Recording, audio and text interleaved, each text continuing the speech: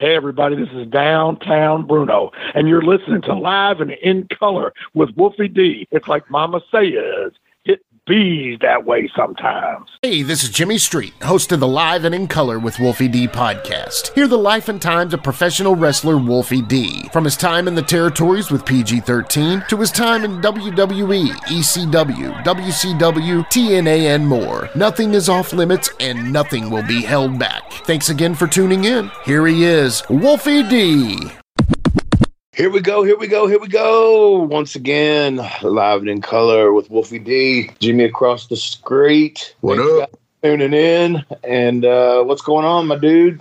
Not much, brother. Just, doing the thing. What exactly is the thing? I don't know anymore, man. I was going to say chiseling like a vizillin, but I already ran that one out. So, Okay. I have to come up with something. I guess existing, just Existing. making it day by day. Yeah, I'm riding the marble in the sky. You know what I mean? All right. I don't know what that means. I'm on a magic carpet ride. There you go.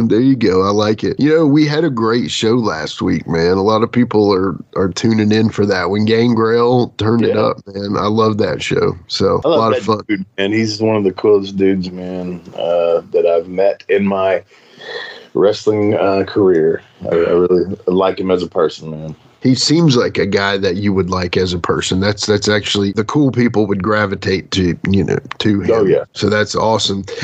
There's kind of a sadness. We lost our listener, Bob Daniels.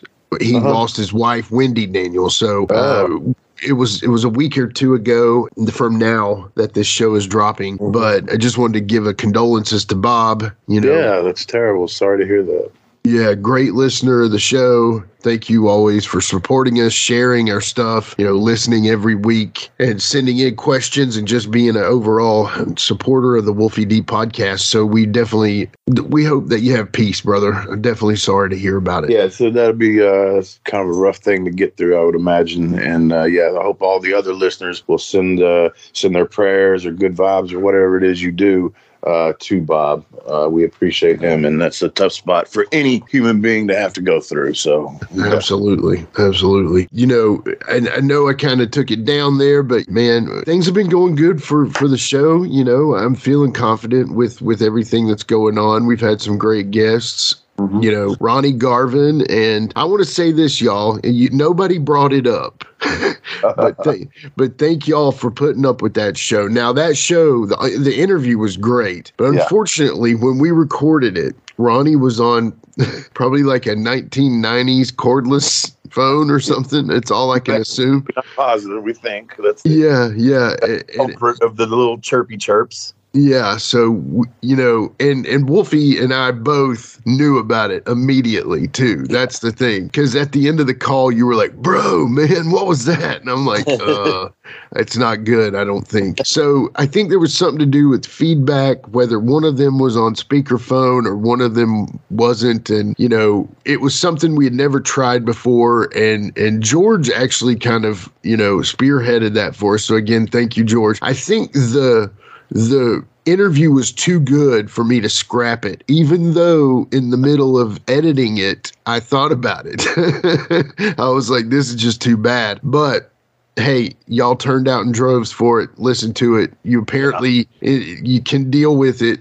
I've just heard it many times now since editing and recording and all that. So, but we apologize for that. We will try to work around things like that in the future. But this was just, we're almost 100 episodes in and still a learning experience, right?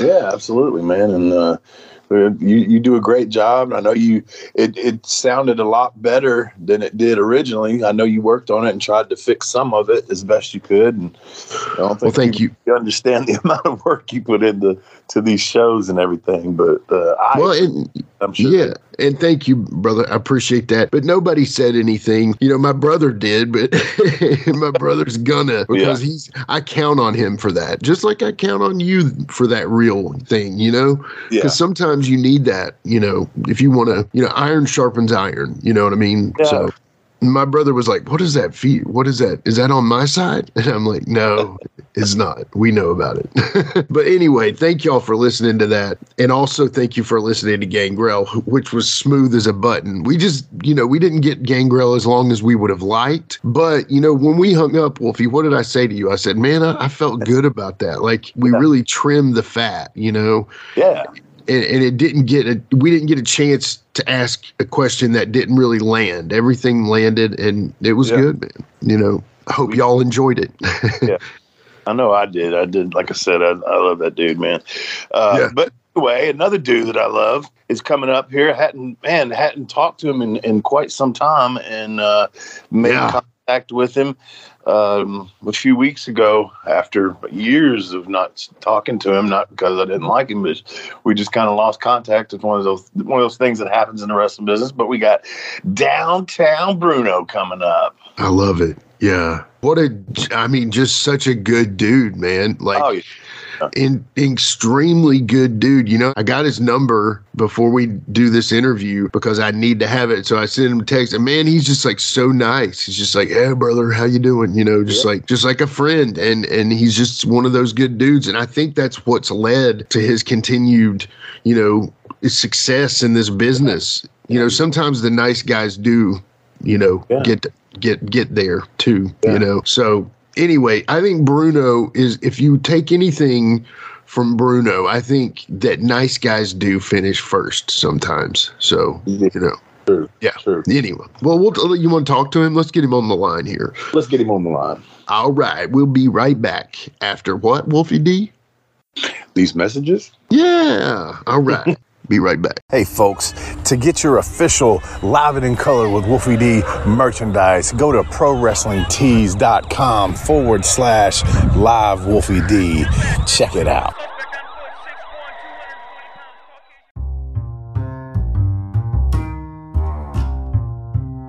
If you're listening to Live and in Color with Wolfie D on Apple Podcast and like what you're hearing, go ahead and leave a 5-star rating. And while you're at it, write a review. Tell us what you liked. Tell us what you'd like to hear in the future. It's very important to us and always appreciated. Thanks again.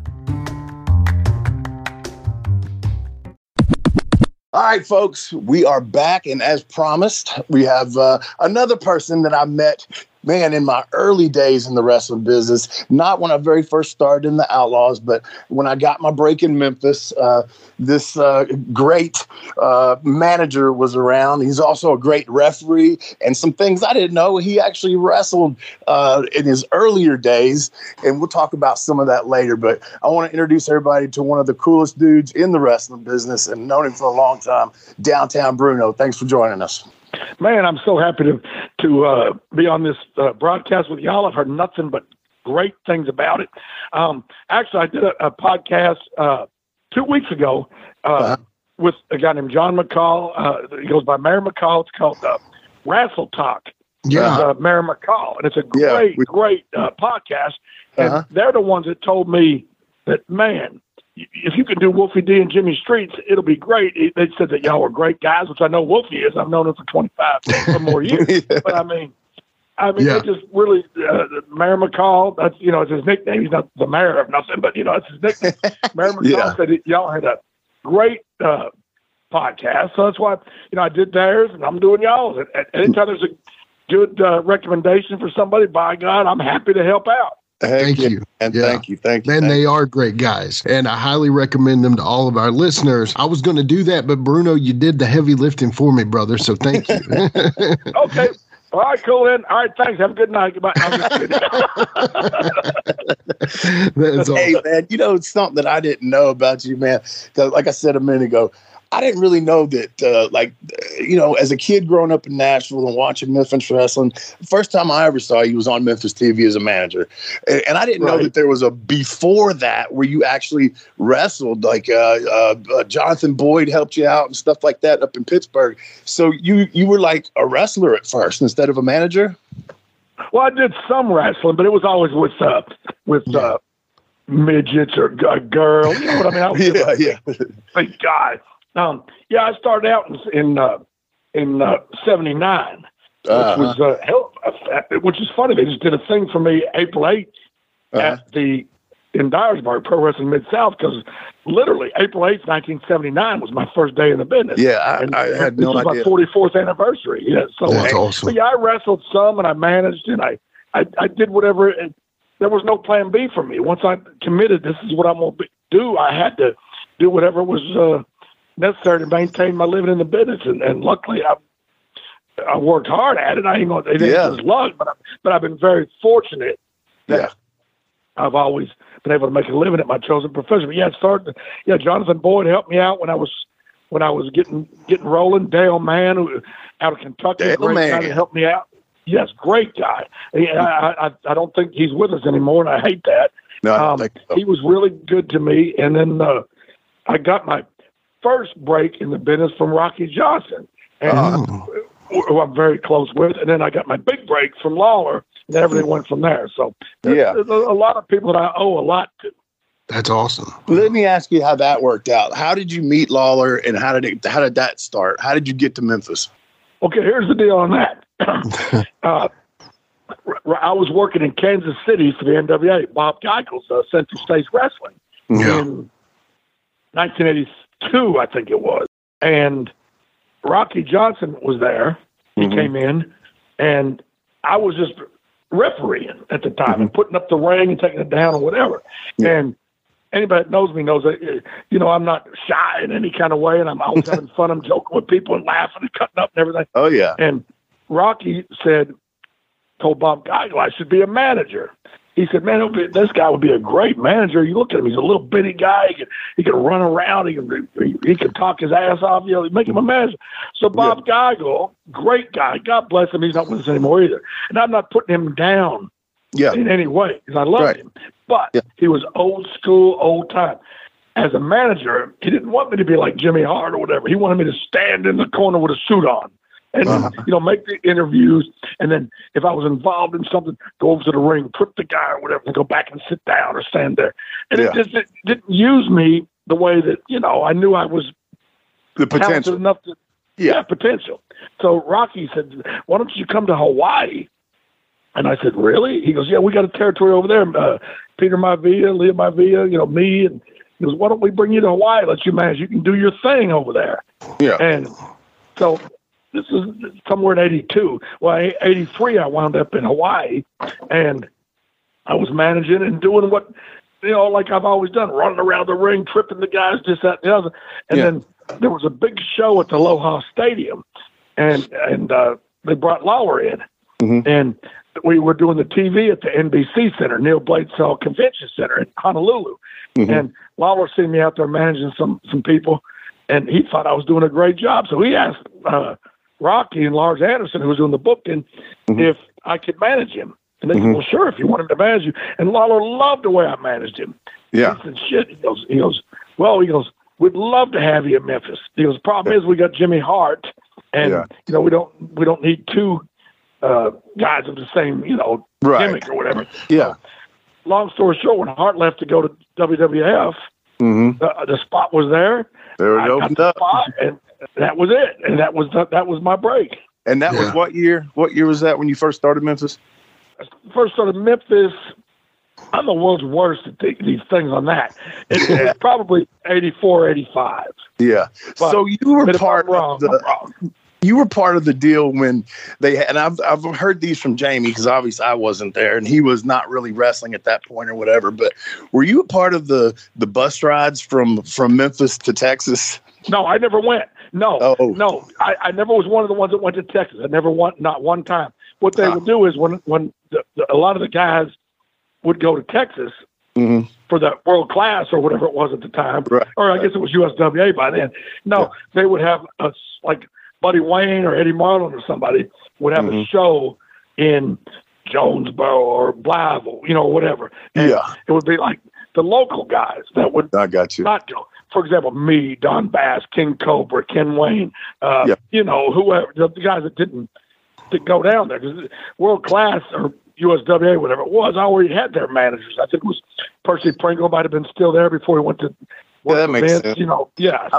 I was just hoping to get some shenanigans out of you, like, because I just heard the stories of the bus rides down there. So I was hoping you'd have a good shenanigan story for me or something. No, I never was on the bus ride, and it's funny. I was talking to Lawler about it one time about the bus ride, and he says, Bruno, he goes, I don't want to ride 8 hours or 10 hours round trip on a bus with 20 people I like. Yeah. Absolutely, man. Yeah, so I wish I could help you on that, but no, I never made those. Oh, that's good. Those trips. So let me ask you this, man, because we ask the guests this sometimes, and I want to know your honest opinion. When you first saw me and Jamie come into Memphis, because I know there were some people that thought Jerry Jarrett had lost his mind by hiring us. So when we first come in with that gimmick, what was your first impression? Well, I mean, all bullshit aside, I'm not going to bullshit you. No, please don't. I honestly, I took the wait and see attitude. I knew Jamie was Jamie, and everybody knows it. Right. I don't have to explain that any further. I mean, I had his very first match ever. Right. I put him over in his first match. You know, and you know, thing about Jamie is, he can be abrasive sometimes. He can be disruptive sometimes. We've all grown up, and I'm not avoiding the question. I just want to throw this, and I'm going to go back to what you asked. Yeah, I got to see Jamie last month, which is what hooked us back together, you and me, because when I seen him in Bible, right. You know, me and him have had our ups and downs. We had problems over women and different bullshit over the years, you know. But that's all water underneath the bridge. We hugged and got along like the greatest thing in the world when we see each other, which was great. So, but getting back to that, I knew Jamie was. I mean, and he'll tell you this himself, I'm sure. And I say, putting him down.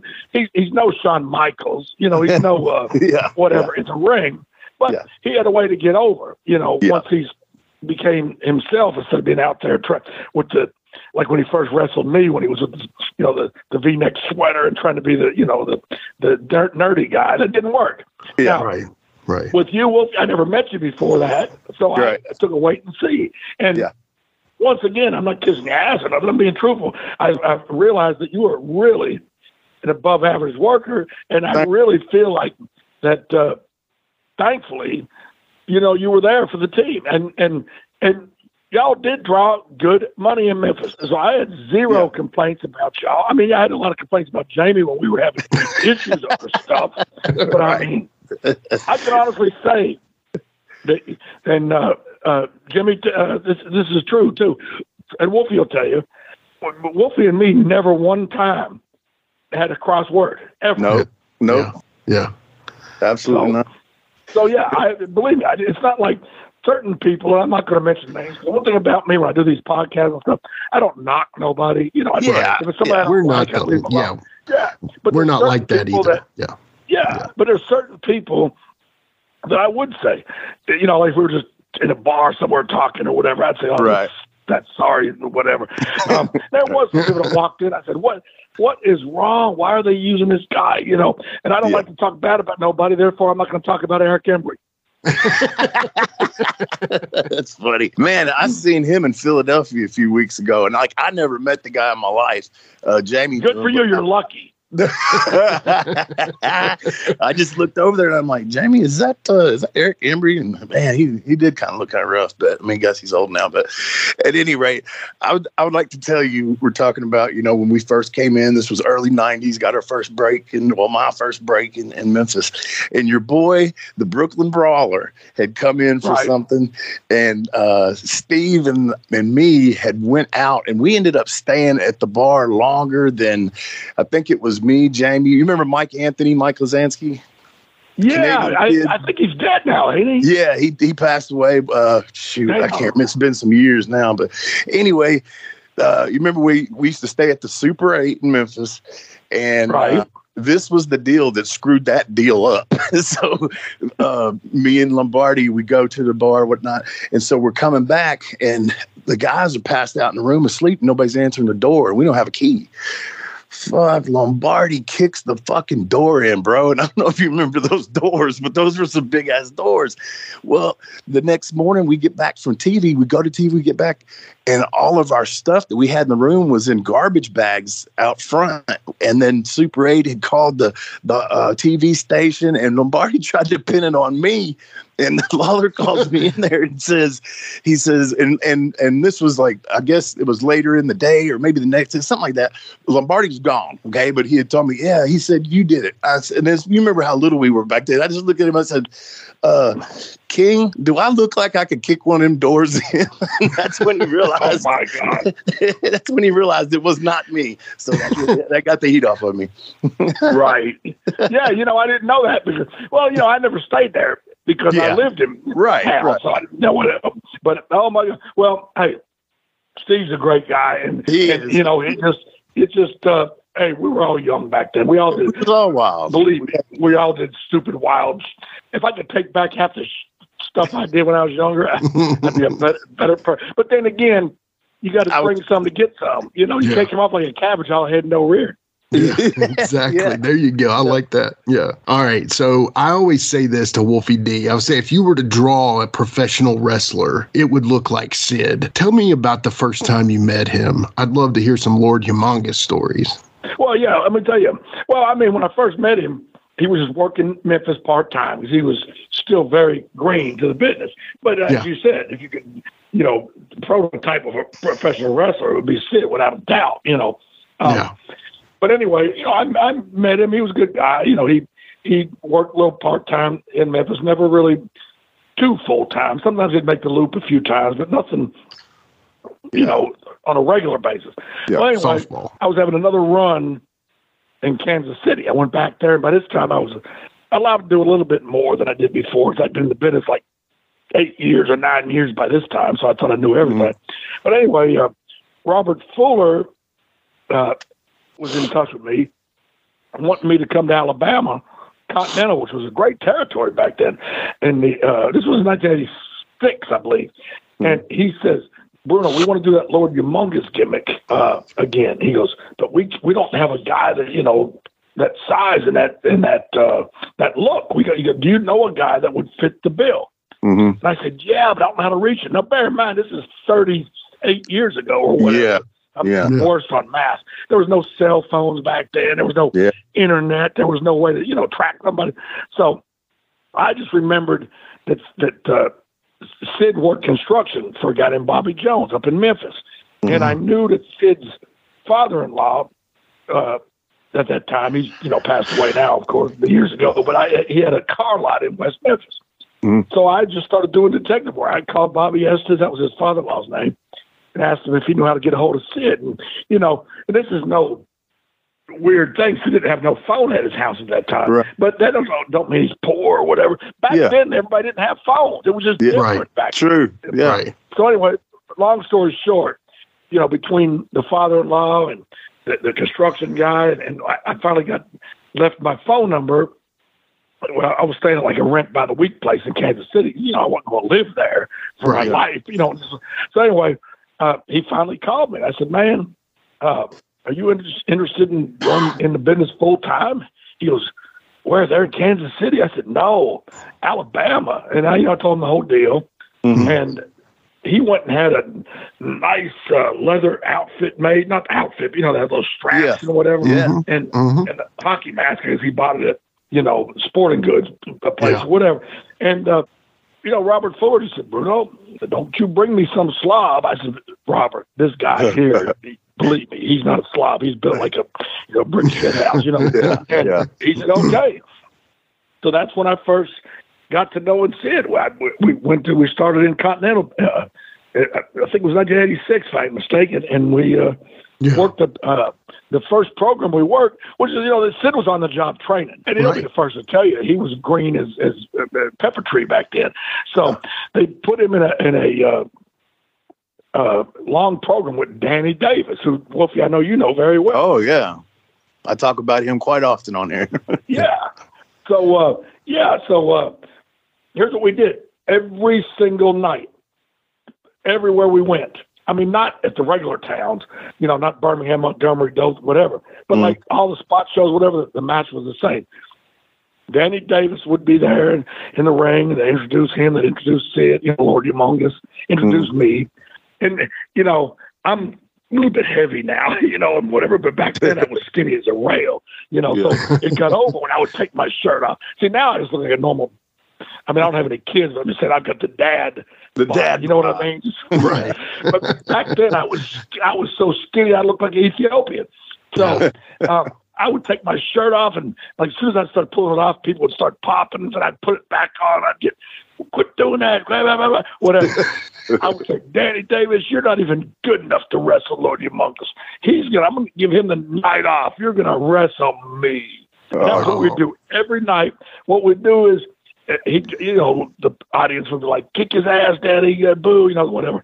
And when Danny would turn around, I would pull this powder out of my pocket or whatever, and I'd throw it in his face, and I would kick him and punch him or whatever. And naturally, the routine, he'd start coming to and start hulking up, basically to pull the strap, so to speak, like Lawler, But, and then as soon as he'd grab me, like he's ready to, pounce on me, finish. That's when Lord Humongous would come in, hit him from behind, pick him up, give him the power bomb, boom.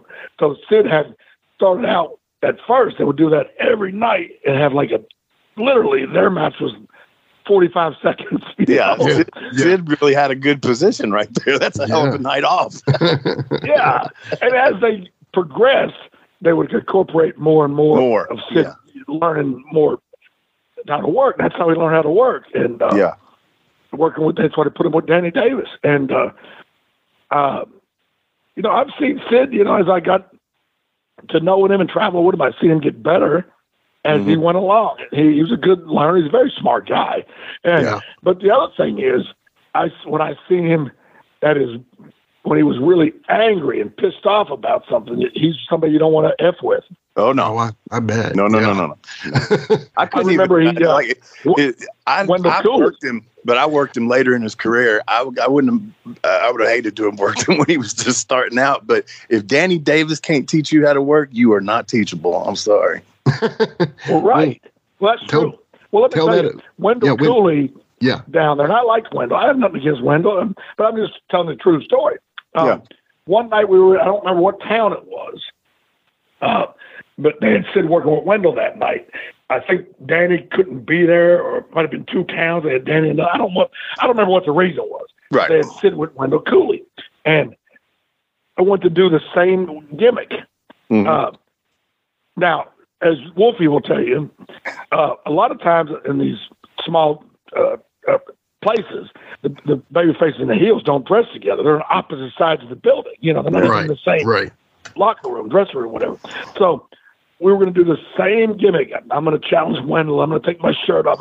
We get in the ring, and Wendell goes, "Fuck that! I ain't doing that." I went over to Sid. He says, "What?" He said, "Fuck that! He ain't doing it." And I mean, Sid stiffed him. I mean, he got him in some kind of front chin lock. I don't know what it was. I'm not good with that, but some kind of maneuver that he could have put him out almost. And I'll never forget it. I mean, I've seen, and I'll tell you later about why I've seen Scott Steiner do that to a guy named Gary Young. Okay. Yes, I mean, I was in the ring for that. Yeah. Wow. It happens. But anyway, that's getting ahead of myself. But but then me and Sid traveled together. Well, what happened was Continental was a good run. I loved working there. But what happened was at one point, Robert Fuller kind of fell out with the ownership of the company, because a guy named David Woods bought it from Robert and Ronald Fuller. So Robert ended up leaving. So they brought in another great guy. Believe me, this is all business. Nothing personal. I love him. Close friend. Eddie Gilbert came in to take over the book. Yeah. However, Eddie Gilbert came in as the new booker, and he brought in Paul Heyman as his manager and assistant. Well, 2 and 2 adds up to 4 every day. Okay. I was the manager under Robert Fuller. Okay. Now, Eddie Gilbert, the new booker, is coming in with his own manager. His own manager. I said, okay. I definitely, I'm not going to have a good position here, if any position. So I gave my notice and I called Lawler and said, I'm ready to come home. And then he brought me back home. Brought you back home. Memphis, Tennessee, baby. That's it, baby. Best of times. I mean, I've talked about this with a number of dudes that worked the Memphis territory with me and with you and all that, man. The guys today, they just, I don't think they have as much fun outside the ring as we did. Now, like you said, you might want to take some of it back and, but damn it, we had fun. You know what I mean? Oh, we did. And that was our life. That was our world. I mean, I never had more fun, and I also never had more anger and hatred as I had at home in working in Memphis territory. Because, there was like a group of us that were always there, and the other guys would come and go, come and go. But, we had love-hate. Sometimes we'd love each other. Sometimes we'd hate each other. There was heat. Absolutely. With Bill Dundee, Doug Gilbert, Jamie Dundee, Wolfie D, Downtown Bruno, Lawler, this one, that. There's always going to be an issue because it was the way it was. There's a girl that's involved, or there was some money that was involved. There was something involved. There was always some. Like, you know what? It kept it pretty damn interesting. Looking back, I wouldn't trade it for the world. Exactly, man. That's what I'm saying. I gotta ask, man, and I know we're kind of jumping ahead here, but we can always jump back. That's the beauty of this podcasting here. Right. Okay, so first off, Downtown Bruno may be one of the coolest sounding names if you think about it. I mean, just take yourself out of the name and think, man, that's a pretty cool name. But then they stick you with... I made it up. I mean, Bruno's my real name, my first name. But the downtown thing I came up with. Dude, that's cooler than the other side of the pillow. But then they put Harvey Whippleman. Was Downtown Bruno too cool of a name, you think? Or who came up with that? No. Who came up with Harvey Whippleman or Downtown Bruno? Harvey Whippleman. Gene Okerlund and Gorilla Monsoon came up with that. For real. I got to hear that story. Well, no, let me tell you what the deal was. Sure. I think two reasons. One, WWE always copyrights your likeness, Sure. And Bruno being my real true name, they couldn't copyright it. And that's one thing. Yeah. And the other thing is, of course, WWE's, worldwide now, of course. And it was well on its way to being worldwide when I went up there. But it was still a lot of a Northeast territory. Because let's face it, when the business was all territories, WWE, or the F at the time, was the New York territory, the Northeast territory. Right. Well, they had their Jerry the King Lawler up there was a guy named Bruno Sammartino. Yeah. Right. So, got it. Duh. So, okay. So that was the reason for that. But, so they were trying to come up with a name for me. And they first said Henry Herman. Because it was right about the time that Pee Wee Herman was in the news for getting caught playing with himself in an X-rated theater or whatever. Right. So they had me in a Pee Wee Herman type suit and whatnot. But then Vince himself said, well, Henry Herman, it sounds a little bit too like, we're pushing it. Like, it's obvious. You know what I mean? So they came up with Harvey Whipple, which was fine. But then when we went to the ring, Gene Okerlund introduced me as Harvey Whippleman instead of Harvey Whipple, which I don't care. I don't care. I was getting to go to work for the biggest organization in the world. They were going to pay me. I don't give a damn what they call me. So that's where that came from. That was fine with me. Yeah. Off the cuff, but also a little bit planned. I like that. I'm enjoying that for sure. And you managed some great guys. One of my all-time favorite wrestlers as a kid was the Warlord, man. I mean, I know you worked obviously out the blocks. You were Big Bully Busick, but then you ended up with Warlord, and then you switch them around with Sid, and then back and forth here and there. But Kamala. Kamala. I mean, we're talking Giant Gonzalez. I mean, but tell me this: how was working with Warlord? That was great. He was we didn't travel together. He traveled with Davey Boy Smith because they were bodybuilders, Got it. Yeah, sure. They would always, go because they went to the gym and they, drank the protein shakes, whatever. You weren't a gym guy? Who, me? Yeah. Jim's beer joint. But but I never traveled with Terry, Warlord. But that we makes got along fantastic. Just a great guy. I just did a virtual signing with him it had to be 2 years ago now when the pandemic was in its main thing. You couldn't have people grouped together. So the guy rented a hotel room up in Albany, New York, and me and Warlord sat there and had all these autographed things, and people would join in on the internet online. He'd tell Warlord to sign that picture to John, and hey, tell it was K&S WrestleFest probably, right? It was a guy named Captain's Corner, Nick. Captain. We know Nick. Yeah, we know Nick. Yeah, Nick's a hell of a guy. I love that. Yeah, he really is. He's made that business on his own too. It's awesome to see. So big friends. Yeah, and I'm going to Ohio April 22nd for a guy up at a fest up there at a toy place, and then I'm going to the 80s WrestleCon in New Jersey. Nice. Yeah. May 6th. So they keep me busy. I like going to these washed up conventions. I mean, Legends reunions. I do too, man. I really do. I've done about 4 this year, 4 or 5, and I love them. And apparently Jamie hates them because he don't want to show up to them. But it's a whole different podcast right there. I mean, you know what? I get paid to sit around and tell old stories and laugh and stuff. And it's like a paid vacation. I mean, how can you complain? Dude, that's exactly what I've tried to say, but I don't know. We both know he's mentally unstable, so. Well, there you go. But it's funny. 90% of the guys I get along with, 95% of the guys I know them. And, what if there's a guy that I didn't like or didn't care for, like Eric Embry, I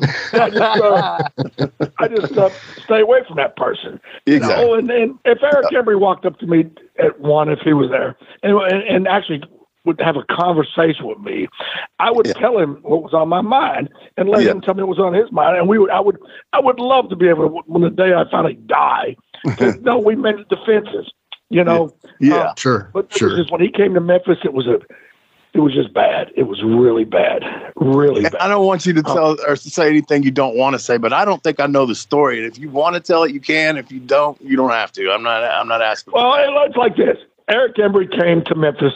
He apparently, I never worked world class, but apparently he did a good job booking in Dallas and brought their houses up and everything, which is great. Good mind for the business and everything, and that's fine. I won't knock that by any means.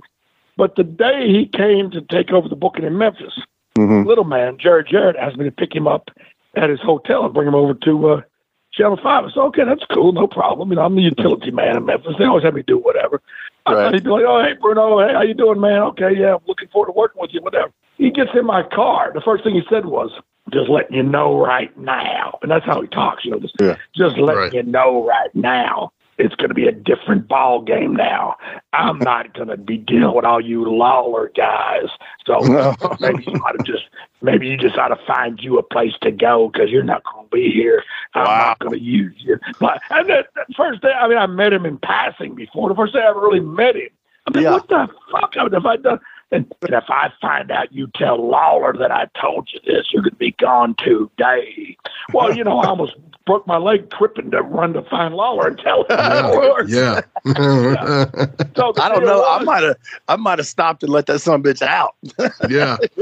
No shit. So basically what happened after that was, and then, guess who he made the manager of the territory? Jamie. Yeah. Okay. Yeah. That makes sense. That's about the right time. Because Jamie says he loves Eric Embry. That makes total sense, actually. Yeah. So, there you go. Eric Embry. Man, Eric Embry, I just talked to him about, a few months back, man. He runs a pizza place right here in Kentucky, like down the road from me, like somewhere by Bowling Green or something.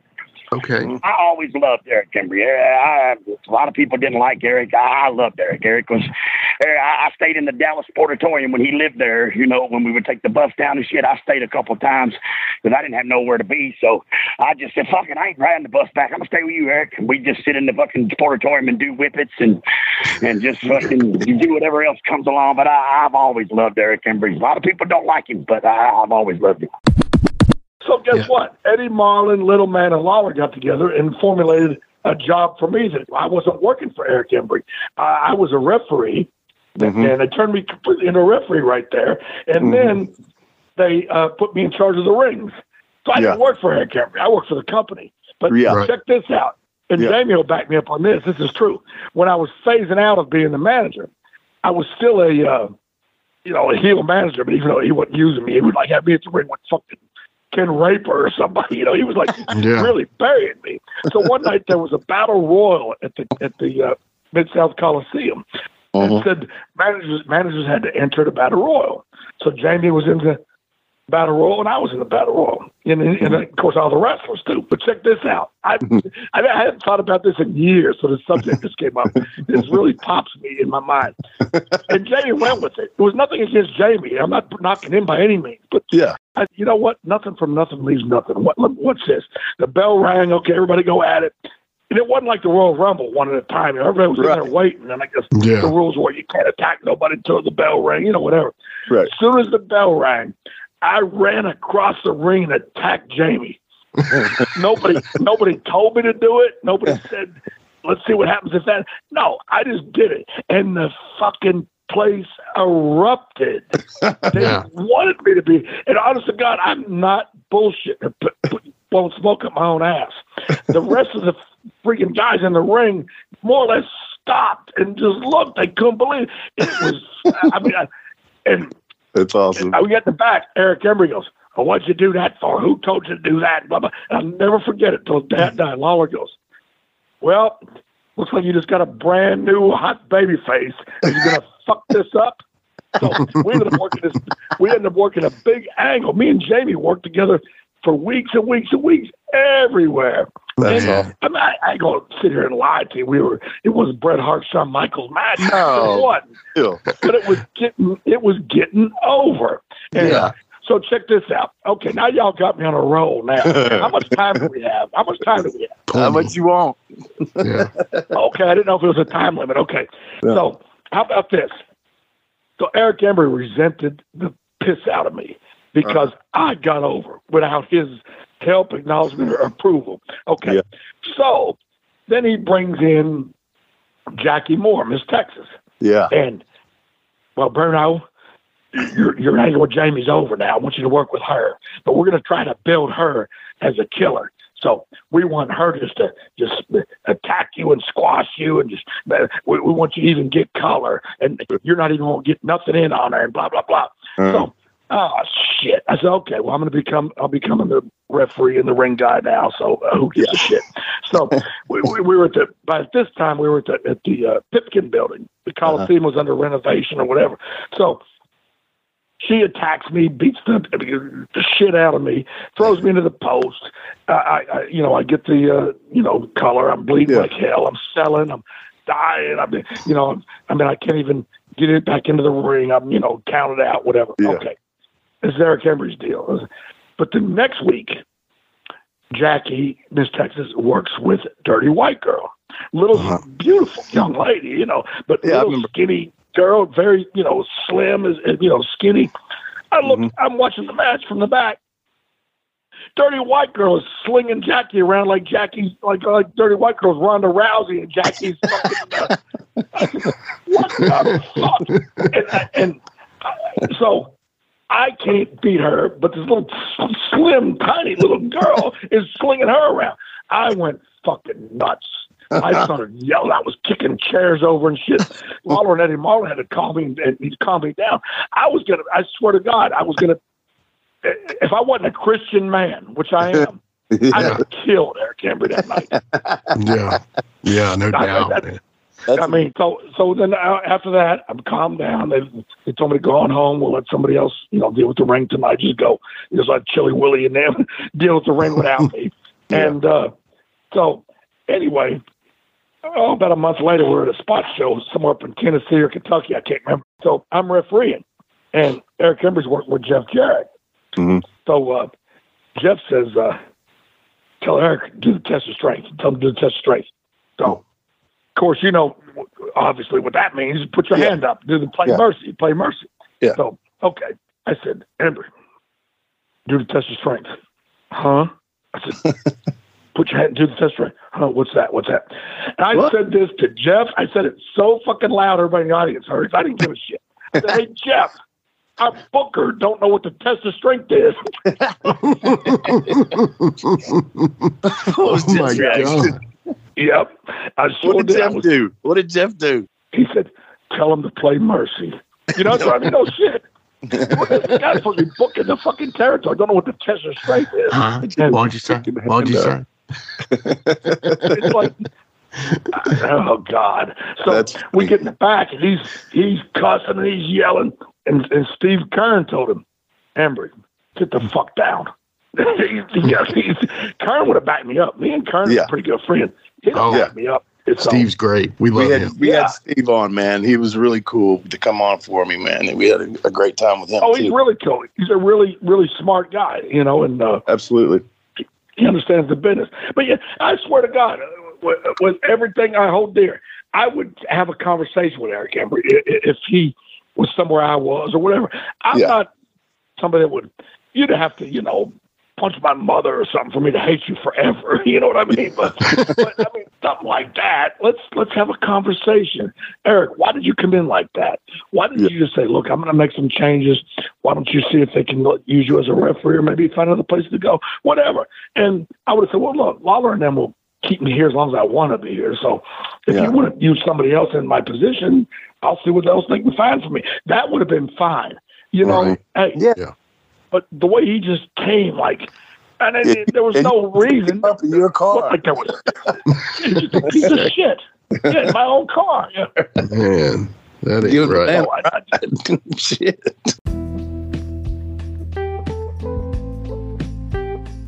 Let's take a quick time out and get a word from one of my dope-ass sponsors, and we'll be right back with more Live and in Color with Wolfie D.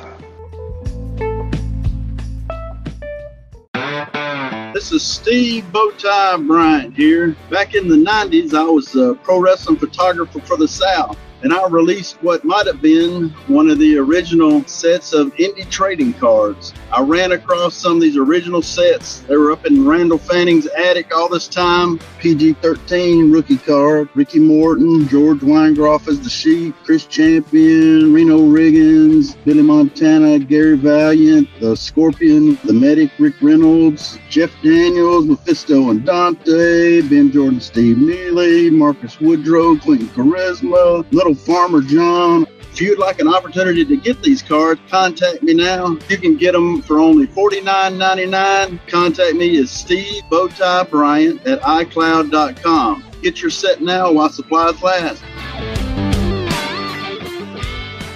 Support for Live and in Color with Wolfie D is brought to you by Manscaped, who is the best in men's below-the-waist grooming. Manscaped offers precision-engineered tools for your family jewels. Manscaped recently launched the Ultimate Men's Hygiene Bundle, the Performance Package. Join over 4 million men worldwide who trust Manscaped with this exclusive offer for you. 20% off and free worldwide shipping with the code WOLFIE at manscaped.com. If my math's correct, that's about 8 million balls. Let me ask you this, man. You know, a lot of guys that have come through Memphis, like, I didn't like Lawler, or I didn't like Jerry Jarrett, or blah, blah, blah. I feel, and I know Lawler gave you your break and everything, but were you also a Jerry Jarrett guy? Because I felt like I got along with both of them, and they both like kind of believed in me and Jamie and stuff. Oh my God, me and Jerry Jarrett, he was like a second father to me. He would always send me a birthday card, a Christmas card to my other son, to my Mississippi son, whatever. And I would always send him a Father's Day card every year. Oh yeah, and that goes to show you, me and Jerry Jarrett were like father and son. I was at Eddie Marlin's funeral. I didn't go to Jerry Jarrett's funeral for one reason. I knew there would be a bunch of AEW guys there, and I didn't want to have no involvement with my name involved anything that was not WWE. I won't. Right. I'm trying to think. Further than that. I did go to it, and I don't really remember. I think there was. I'm trying to think there was. I don't know all of them, but I don't really think there. Well, the main guy that owns that company was. Sure. Oh, that's right. Yeah, that's right. boss. I don't know him. I probably might have seen him and didn't know who the hell he was. But So I went to Jerry Jarrett's house and had a long visit with his grandson and his wife. And very cool. That was more personal anyway. You know? And it totally is. Yeah. Absolutely. So, okay, I've got to ask this question. I know we talked about Sid, and I didn't get to sneak this one in because you were telling some great stories there. But everybody knows Sid and softball, right? The guy loves softball. Right. We also know Jerry Lawler loves softball and that kind of thing. But when it comes to Sid, do you know much about his softball playing? To be truthful with you, I honestly don't. And I've been asked this question many times. I honestly don't. Well, I not went to a game that he was in. Yeah, well, it's not that specific. It's more about just generic. He must be pretty damn good at softball, though. Have you heard at least that rumor? Yeah. Well, I've heard that, but I mean, he's a power hitter. He's a power hitter. He's in shape, so you know. Yeah, I was just curious if he was the pitcher, if he was the first baseman. You know, if you knew any of that. So I get it. No, that's what I mean. I don't know. Yeah, I don't think he would. You know, it don't. And that is just purely speculation. But I'm saying I wouldn't picture him being the pitcher. Right. I would picture him with a reach being the first baseman. Yeah, listen, it'd be a great first baseman. What I can tell you from my stepdad was a huge guy, and he used to play softball a lot, man. And like they pay some guys. I know Sid got paid. I knew your stepdad. Yeah. You knew Pete. But yeah, he used to get paid to do that shit, man, and play in them leagues and tournaments and all that shit. Right. And yeah, they pay probably like my stepdad and Sid as well. They pay him to go to the plate and bat. On first base or something like that. But they're not out there to run around and catch balls. They're to hit it out the park. Right. Yeah. Okay. Well, my next question is, then I'll follow up with a totally left field question since we're talking softball. I'm just kidding. But what college did you pick up your PhD? I know you learned from the School of Hard Knocks, but where did you get your PhD from? Because you became Dr. Well, you know what? I got a BS, an MS, and a PhD. Everybody knows what BS is. MS means more of the same, and PhD means piled higher and deeper. If that answers your question, it's perfect. That's perfect. I'm gonna throw one in here that I didn't know, man. I didn't know this either because I just happened to look this up. I didn't know you were the women's WWF champion. I didn't know that happened. Yeah, so I can honestly say that I was the champion of the world for 24 hours. Seriously. It's the truth. And I don't have to throw in the women's part when people tell me, Exactly. Hey, nowadays you do not have to throw in the women's part. So, there you go. That's why I'm drinking Miller Lite right now. Cheers. Miller Lite. Mm-hmm. I love it. I'm not going to say another word about it. Everybody can read between the lines. Exactly. Miller Lite. Thank you. Hey, Bruno, I don't know if you told us about your guy that runs your website so that people can check this out. And I'll be sure to do all that. Is there anything else you want to plug where you're going to be? Well, I'll just say this. No, I mean, I'm going to be at the, like I said, at the Toy Fest in Hartville, Ohio, April 22nd. And I'm going to be at the 80s WrestleCon May 6th up in New Jersey. But no, and of course I'm going to plug Mary McCall's Wrestle Talk because I think it's a great podcast. And I'm sure they'll reciprocate and plug y'all. Yeah. Oh, they're great about it. The guy that runs the Facebook page, Downtown Bruno Bookings and Appearances, Wolfie, he says he don't know if you remember him or not, but he used to wrestle. He still does occasionally, but he runs a wrestling school. I'll plug that for him. Met Pro Studios in Kingsport, Tennessee. Oh, he's a great guy, one of my closest friends. His real name is Daniel Jones, but his wrestling name is Dangerous Dan Matthews. He said you and him had a hell of a match for Burt Prentice's promotion at several years ago. All right. The name sounds familiar, man. And I apologize to people all the time when they ask me if I remember this person or this thing or that. I just don't. I haven't retained all of it for one reason. No, I know what you mean. If there's a guy that I didn't know real well, I wouldn't remember it either. But he just said y'all had a hell of a match on for Bert's group, and he's a really good guy. So I'll plug Net Pro Studios, and I'll plug that website. And I guess while we're at it, then we'll get back into talking about funny stuff. But if anybody wants to buy a Downtown Bruno shirt, just go on Pro Wrestling Tees and, Google or whatever you call it, search Downtown Bruno. Yeah. And, they got Downtown Bruno shirts on there, and I would love it if people would buy some. So, and I'll put the link for that in the show notes, okay, brother? So we'll do that for you. Great. I got a two-part quick question here because I want to sincerely know this answer. So Vince McMahon. Don't make it quick. I'm having a great time. Okay. So Vince McMahon, name one thing about him that would surprise you, okay? And name another thing that is a misconception about him. Well, a lot of people think Vince is this big uppity Connecticut Yankee. Vince is a Southern boy like us. He's from North Carolina. Right, right. A lot of people don't know that. And the misconception is that he, in real life, is like the Mr. McMahon character he portrays on TV. Vince is a great guy. He's treated me like gold. He's always been there for me. So anybody else can say whatever they want, and I can say nothing but good things about that individual. I love him. Yeah, okay. Cool. I've heard that consistently from people in other podcasts, we should say, and they have said that same thing. So that's very cool. So, okay. All right. I got to ask this question. This is the one that I've been thinking of the whole time. How effing cool is it to have someone play you on a not a small off-network TV show, on one of the largest sitcoms in the nation? How cool is that, dude? Somebody is playing you. Brother, it's great. He's actually became one of my best friends in the world. I was actually at his wedding 2 weeks ago. Dude, that's awesome. He helped, and it was so cool. We had, up until the show started filming, the season that Downtown Bruno got introduced, we had Zoom meetings between me and the writers and Ryan Pinkston.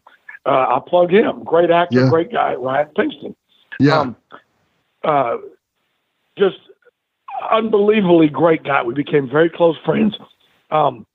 He did everything he could to talk like me and act like me and behave like me, because he's from Maryland, Baltimore area. Talk like a jerk off that was born in West Virginia and from Mississippi now.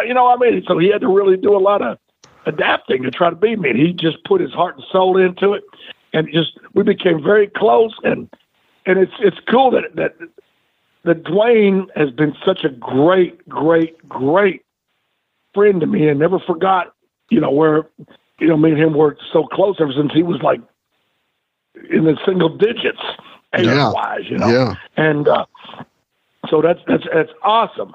And I became close friends with a lot of those guys. Matt Willey, who plays Andre the Giant, great. Benjamin, who plays Jake Roberts. We became, all of us.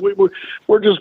I don't want to leave nobody out. The guy that plays Kevin, who plays Macho Man, we've all became really close friends. I love the guy who plays Sheiky. I think that guy's great, man. Wow. Yeah, Brett Zard, great guy. He does a great job. My God. I'm like, that guy, he should just take over for Sheiky, Come on.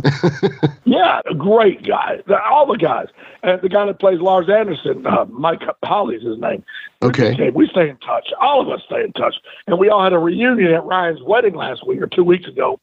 And he married his beautiful bride and had a great wedding. And it's sad. I had to leave the reception early because that was the night that the wedding took place in Austin, Texas. I had to leave the reception early to get back. I was scared to death because that's the night that those devastating tornadoes came through. Oh, man. Dude. I was going to be a dud at the wedding. I had to leave and just went back and was watching the weather, and it was scary. But bottom line is, getting back to the original question, yes, it's great. The greatest thing besides the great friendships that I've made particularly with Ryan, but the rest of the guys too, is two things. One, that Dwayne, really remembered me and stuck up for me and was there for me all these years. And the other thing was, when they were filming in Memphis, I was, I'm a consultant on the show, which is great. I point out different things about, like they would ask me, in Memphis wrestling, did y'all do this or what did y'all do? Of course, they adapted it for their little Hollywood standards, but they kept it as true as they could. And the other thing was, I always made sure, and they always knew it, let me know what time the meal break is. So I get there right at that time. And it's funny, one of the actors that I became friends with called me the reverse Santa Claus, because I would sit there and eat all the good food. I always bring a big old plastic sack with me. And when I left, it was full of Cokes and bottles of water and potato chips and Slim Jims. And they called me the reverse Santa Claus. Reverse Santa Claus.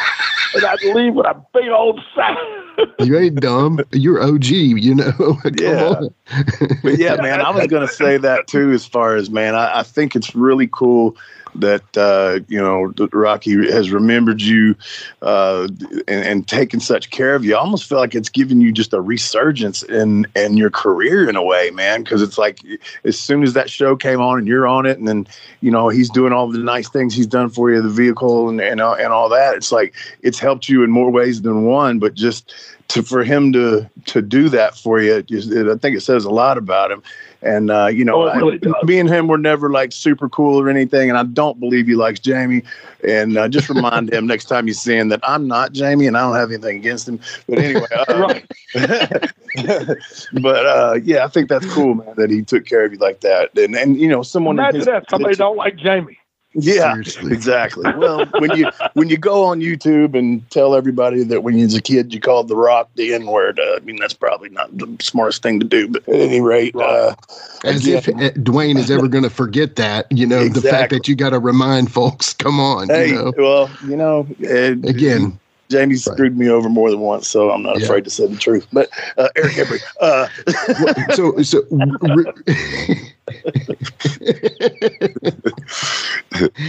what I've really liked about it too is it showed a lot of the soul man Rocky Johnson's. It's kind of like his biopic almost. You know what I mean? And I really love that because I love that era of wrestling. I was born too late for it, but in my later days, I actually have dug deeper into the 70s pro wrestling. And I mean, you can't find a magazine or you can't find an article that doesn't mention Rocky Johnson in it somewhere. How close do you feel like that actor is portraying the soul man? Oh my gosh, in every possible way. The only thing is, this is nitpicking, of course. The only difference is Rocky was a lot thicker than Joseph. Oh yeah, I figured they shrink him down a little for TV, I think, or something. I don't know, but I mean, I don't know about The Rock's character, So yeah.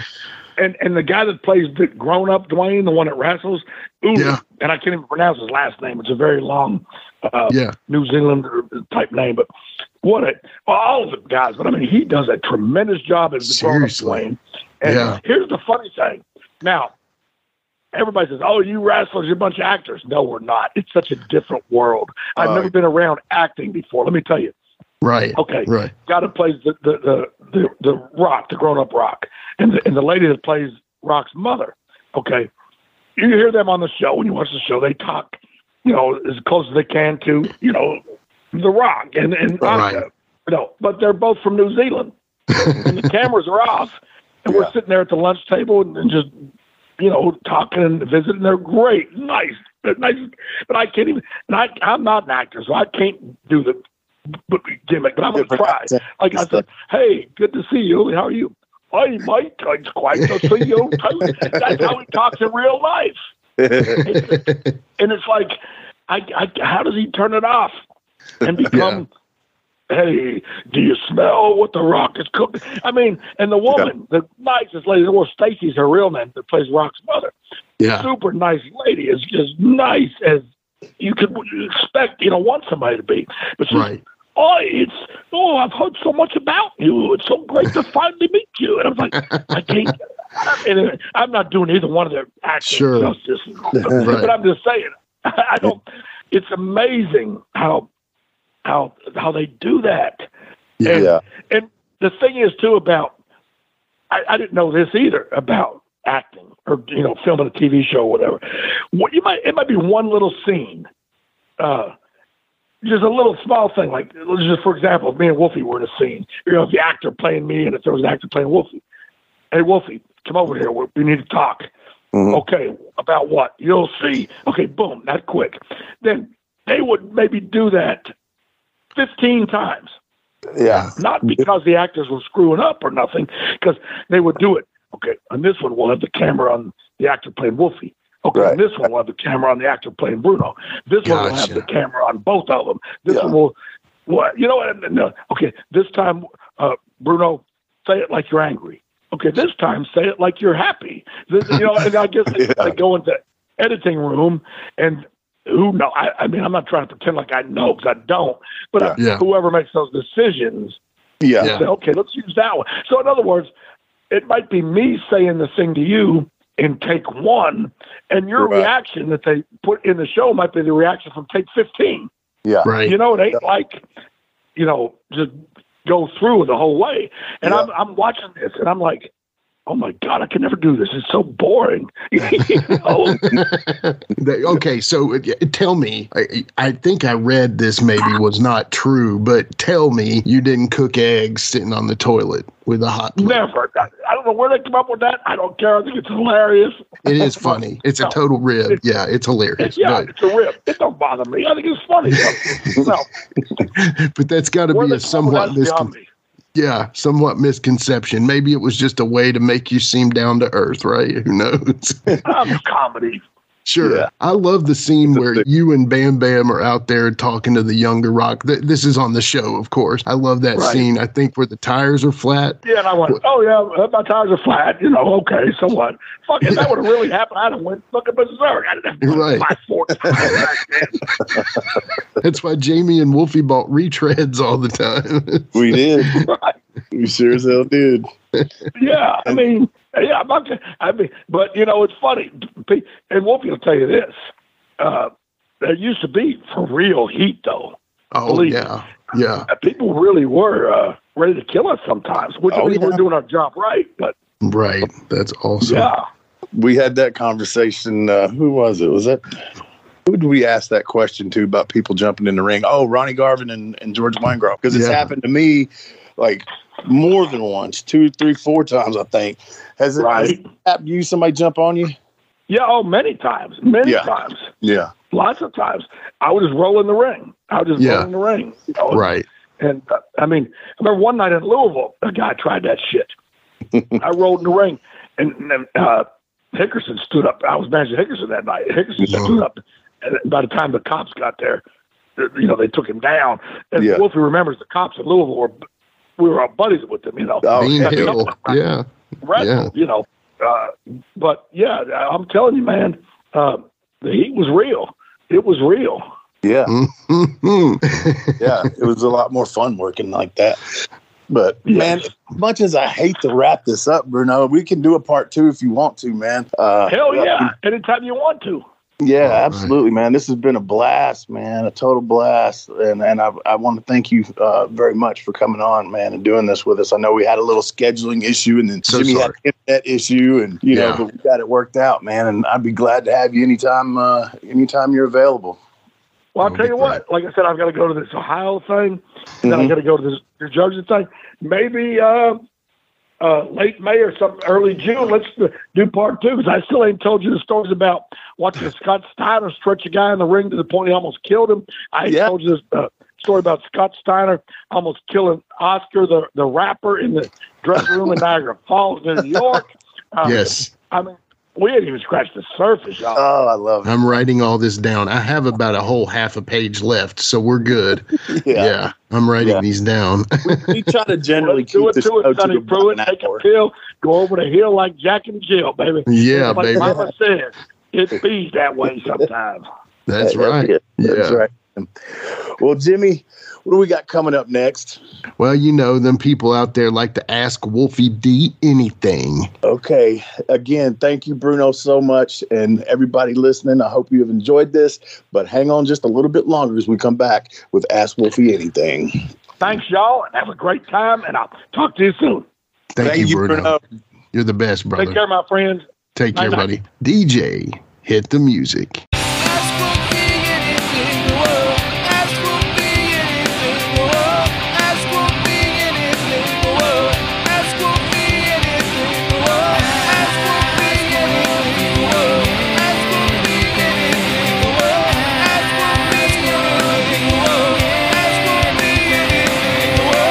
All right, we are back with Ask Wolfie D Anything. And first off, let's just say thank you, Downtown Bruno. Yeah, that was fun.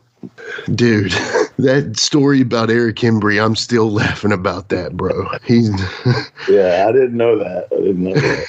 I mean, even the nice guys have to be pissed at somebody sometimes, right? Yeah, I mean, if they weren't. I've seen Bruno lose his shit before. I mean, I'm sure. Yeah, he's a nice guy, but he don't take no shit neither.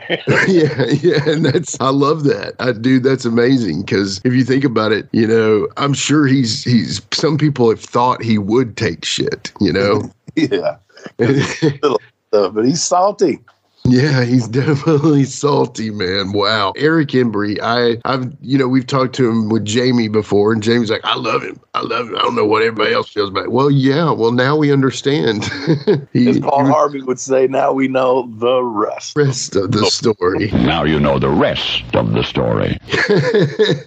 I love it. Well, as usual, your listeners have followed us in droves to getting us some good questions here today. So the first one I want to start with, this one is the Plastic Sheik from @GMBMPW. He's got a really good question. So recently, Arn Anderson was asked to build the Ultimate Wrestler using like 7 different breakdowns. So, just an example, Arn did this. The 7 different ones are these: knowledge, strength, physique, stamina and drive, skill set, reflexes, and promo. So he said knowledge was Bryan Danielson, strength was Ron Simmons, physique was Lex Luger, stamina and drive Ricky Steamboat, skill set Shawn Michaels, reflexes Brad Armstrong, promo Ric Flair. So I would love to hear your breakdown of this, in your opinion, of what would build the Ultimate Wrestler. Okay? So the first one, yeah, I think you can do it. So the first one is one, I guarantee Arn did not do that off the cuff. I don't think. Yeah, he had to have thought about that. Let me tell you, son, don't ever come get an autograph from me anyway. Yeah. My spot. Anyway, so knowledge. Who would you say that Yeah, just maybe do it from the dudes Just, you don't have to go to the modern guys and the old guy. I'm just saying maybe the guys in your group that you knew from Memphis or whatever, TNA. So who would you say out of all the workers that you knew had the most knowledge of the actual wrestling business? So we're just talking like a historian, or are we talking about in the ring knowledge? In the ring. Yeah. I mean, it's got to be Lawler. Okay. What about strength? Who was the strongest dude? Either that I've been in we'll do this to people that I've been in the ring with. Let's go with that. All right. So that would have to be either Perry Saturn or maybe Rick Steiner. Although I only worked once or twice. Perry, I worked all the time. Yeah. So I'll go with Perry on that one. Okay, not even Hawk or Animal or anybody. Well, I mean, yeah, but again, I worked with Perry a lot, so you had the tit for tat with him. Yeah, I get it. Okay, that's perfect. I love it. Knowledge, Lawler. Yeah. Strength, Perry. How about physique? Who had the best physique? Ooh, think here. Who has the best physique that I could think of, man? Because there's been around some freaking monsters, man. Some of them didn't make it, some of them did. I guess I don't guess you can really, in his day, you can't really argue with what Arn was saying as far as Lex Luger, because I mean that's what they called him, the total package. He fucking right. He was a tall dude and he was big. But shit, man, now there's a lot of guys look like that. look at Bobby Lashley. Yeah. Freaking Nate. Some of these guys are huge. I mean, but yeah, I might even have to go with that Bobby Lashley as far as physique, man, because he's a monster. Yeah, that's a good one. He's definitely chiseled out of granite for sure. Okay, so what about stamina and drive? And I don't mean, we talked about needing drive and ambition. I think this would be the ability to reach another gear in the ring. Whenever you're like dog tired and you're like, holy crap, I'm out of it. Maybe you never felt that way. Maybe that's Wolfie D. Probably Tracy Smothers? Yeah. Okay, what about overall skill set? Fuck, man. There's so many guys that can do a lot of shit. And it looked good. Everything looked good. I'm going to go with Shawn Michaels, man. Yeah. I mean, that's hard to beat, right? What about reflexes? And I'm assuming that means kind of like if something goes bad and you got to on the fly real quick. I'm not sure what reflexes would really mean. Well, Arn put Brad Armstrong. Does that help? Yeah. Yeah, I don't really understand what they mean by that, but reflexes. I guess like agility, quickness, something like that. Sure. Was there anybody that was there before you were? Because I know you had some good reflexes. Like, I'm not really understanding what that really means, honestly. But I mean, I know what reflexes are, obviously. But sure. As far as in the ring, I've never taken the little doctor hammer and hit it on anybody's knee. So I'm not really. Reflexes. Man, I guess I'll just go with. I mean, Brad was smooth. If that's what he means by that, 'cause you hear people talk about Brad Armstrong, and he was so smooth. He was so smooth. Maybe that's what we're getting at there, and I can't argue with that because I mean, sure. I worked him. I know. Yeah. So I'll stick with Arn on that one. Arn. I mean, if Arn says it, I'll go with it. Who can argue? And then also promo. So obviously we did our top 10 promo, that kind of thing. Yeah, we said it was Flair, wasn't that? Both of right. Number one. Yeah. Yeah. So that's there. He said Flair. So okay. Yeah. I mean, it's hard to beat, man. Yeah. That's definitely hard. Well, anyway, thanks, Sheik, for that question, and I appreciate Wolfie for those very thought out answers. Actually, so yeah. My brain's burning. All right. Well, this next one will take it down a little bit here. So this is Bobby Murray from Facebook, and Bobby's always got some interesting questions. He says this one is, ever have a match turn into a shoot with one of the guys? Now, you take out Icy Hot, take out Ox, or the Corinth, Mississippi incident. Take out all those. Ever have? Okay. I told the one it happened with Eron Hatchet. Yeah. Ray Havoc. I told that one. The same guy. But yeah, he tried. He got gassed up by Jeff and them and Frank. I guarantee it. And yeah, he was a amateur wrestler, and I did it for like a year and a half in high school. And who could take who down? He came in there trying to shoot with me, and he couldn't get me down. I think he got him frustrated, and then I kind of like muscled him out of the ring.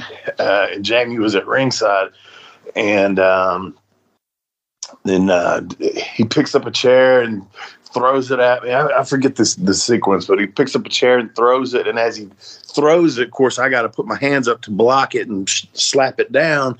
Yeah. And at that time, he like rushes me and for a takedown and backs me, like tackles me onto the bleachers.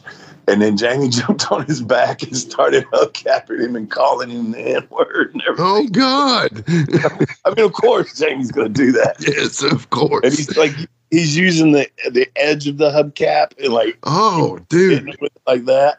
Yeah. And got off, and then we went in the ring and settled shit down and whatnot. But I'm trying to think if I'm sure there's been other ones with stiff shots and stuff like I'll get pissed off sometimes, and I know this guy, and he's a good dude. He just pissed me off. I did it to Derek one time, and when Derek was on, we told the story of where I punched Alan in the face. Yeah. I was hammered and I didn't know who he was.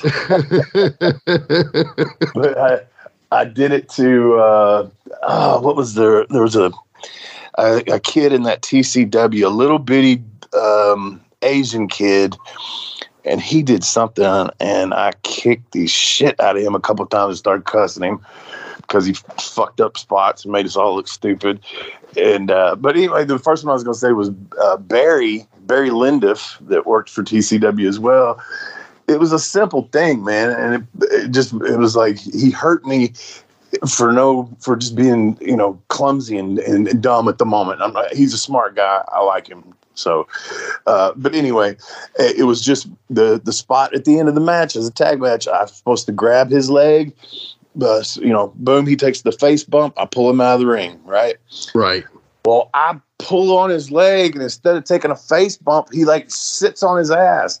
And when he does that, he sits on my shoulder. Crunch! I can feel it. Like one of my, or both of them, really have been dislocated so many times. It's like I knew what happened. So crunch, and then it goes right back in.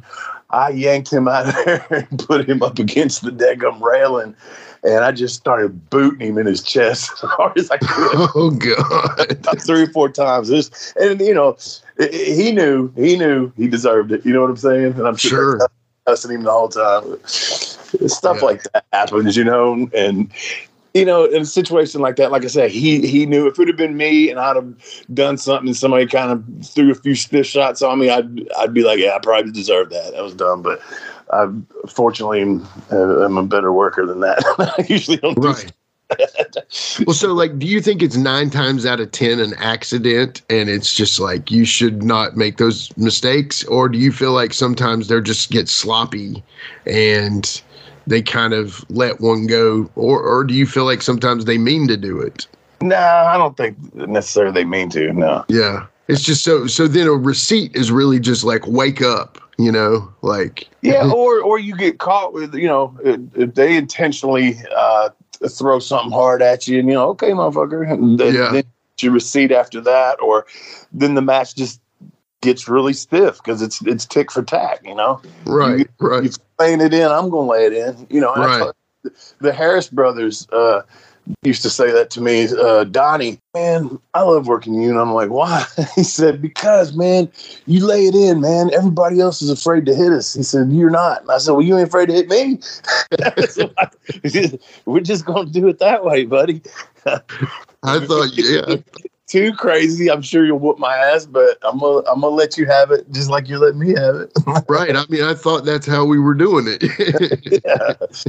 Man, recently, it's been a few years now, but there was some kind of match that Brock Lesnar and Braun Strowman and were in a match together, and I think Braun lets a knee go to Brock's head or something. Yeah, and then Brock gives him a quick receipt, and you can tell it rings his bell, and you can think there's no way that I would ever want to hit Brock harder. That would receive a receipt, because that dude could floor you quick, Yep, but he also at the same time got to keep it professional. Of course, he's not working an indie card where beat somebody up and let that be it, because you can't do that on TV. You can't. Right. That's why you don't see really. You might see some receipts, but you don't see no shoots on TV. Yeah. Well, and I've explained it to people before, that level for sure, what you're saying, but I've explained it they're giving you your body, you know what I mean? You're giving them your body. So you're saying, okay, I trust you enough to make this work here. Yeah. And you took advantage of that, or by your carelessness, you could have hurt me. And that's why you get these receipts, so. Yeah, but hey, I mean, it makes sense. And heck, man, I mean, if you think about it, if you were out in public and somebody cuts you off or somebody jumps in front of you in the store, you're in line or whatever, I mean, you're going to say something to them. It's something very similar to that. You don't really let that go. So why would you expect, anyway, I think everybody understands, but those are great stories. Some of those I've never actually heard, or if you've told them, I didn't remember them. So that's awesome. So Bobby, thanks you for that question. He's got one more, and it's kind of a little offshoot of that question. So let's just say this. If a shoot broke out, and I know the answer because he gave questions, and I actually feel like I know the answer to this already, but if a shoot broke out with the crowd and you had to fight your way back to the locker room, which former partner would you choose? Now, hearing the Noré Havoc story, it changes my answer maybe a little bit. But he says Jamie, Brian Lee, Flash, Damien, or Sin. Brian Lee. Yeah, exactly, right? I mean, nobody's going to clean house like that dude.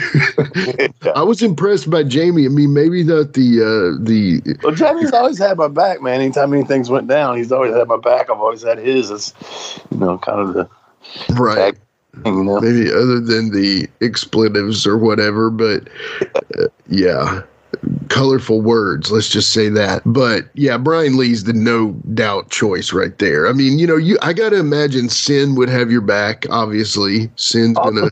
Hank would have my back, but yeah, Damien, Flash, they're gonna have your back. But Brian Lee's gonna have your front. He's the street sweeper. The killdozer, baby. Yeah, the killdozer. I love it. Man, that's one guy I think about getting on here, man. I just hope we can do it eventually one day. So if he hasn't just wiped the business out of his brain. So I feel like that's kind of the deal. Yeah. Yeah. But what do I do to these guys? I don't know, Wolfie D. I mean, We've been tag team partners now for 94 episodes or 93. I haven't figured that one out yet. I mean, so we'll see the next 100. Y'all need to start paying us some money for this stuff, y'all. This first 100's been rough. We're starving over here. Anyway. Yeah. No, I'm just kidding, y'all. We love you. Anyway, that's it for today, Wolfie D. Let's go ahead and wrap it up if you want. Well, wrap it up. I'll take it. Been a fun episode with old Bruno. And let's see who we can get next week. If anybody, we may do another top 10 or something like that we ain't done in a minute. But we'll figure it out like we always do. And hopefully put out a good show for you again next week. Thanks for tuning in, everybody. And Jimmy was not kidding. Please send us money. All right. We love you. Good night, everybody. Good night.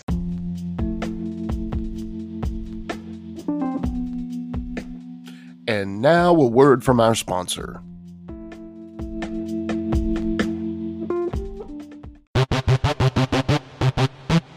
Ladies and gentlemen, welcome to Give Me Back My Pro Wrestling, the podcast that's based on the old school but can still help you find the good stuff from today. Jimmy Street and the Plastic Sheik, Jared, are the undisputed tag team champions of the wrestling podcast world. From thought-provoking topics to superstar interviews to action figure expertise. This team does it all. And all they ask is, give me back my pro wrestling!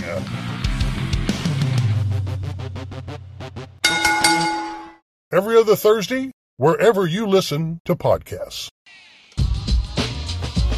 That's right, it's the Talk of Middle Tennessee, the channel you love to hate and the channel you hate to love. It's Brian Turner from Brian Turner's VHS Rehab. And if you're looking for matches from Wolfie D to Jerry Lawler to Dusty Rhodes and the team that put a pimp before your eyes and a goatee between your thighs, Booty Call and Athena, go to lostwrestling.com. See, I made it easy for you. Brian Turner's VHS Rehab. Booyah.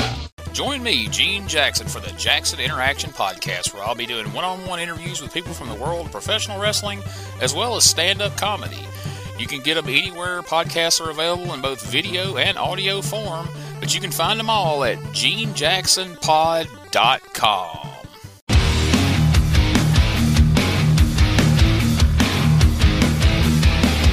Hey everyone, this is Shane from Insane Shane's World. I release wrestling figures of enhancement talent, mid-card wrestlers, and wrestlers that you never thought would have a figure available. So if you are interested in adding a really cool and rare figure to your collection, then don't hesitate to contact me at shamtheman73@gmail.com. That's SHAMtheman73@gmail.com. You can also join my Facebook group. Just search Insane Shane's World.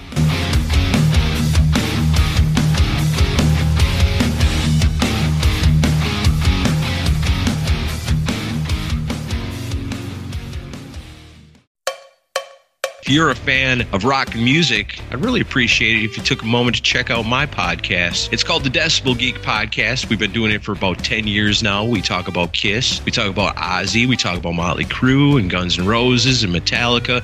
We talk about all the legends from the 60s and on, up to brand new bands that you should be hearing about today that you're not going to hear on the radio.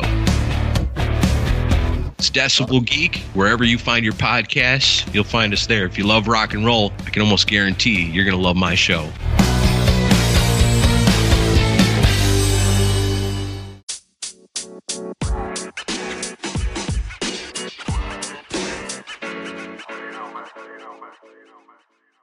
So that was another great episode. Hey, Wolfie, tell them where they can find you on social media. Jimmy, they can find me in the club, bottle full of bub. I'm just kidding. They can find me on Facebook.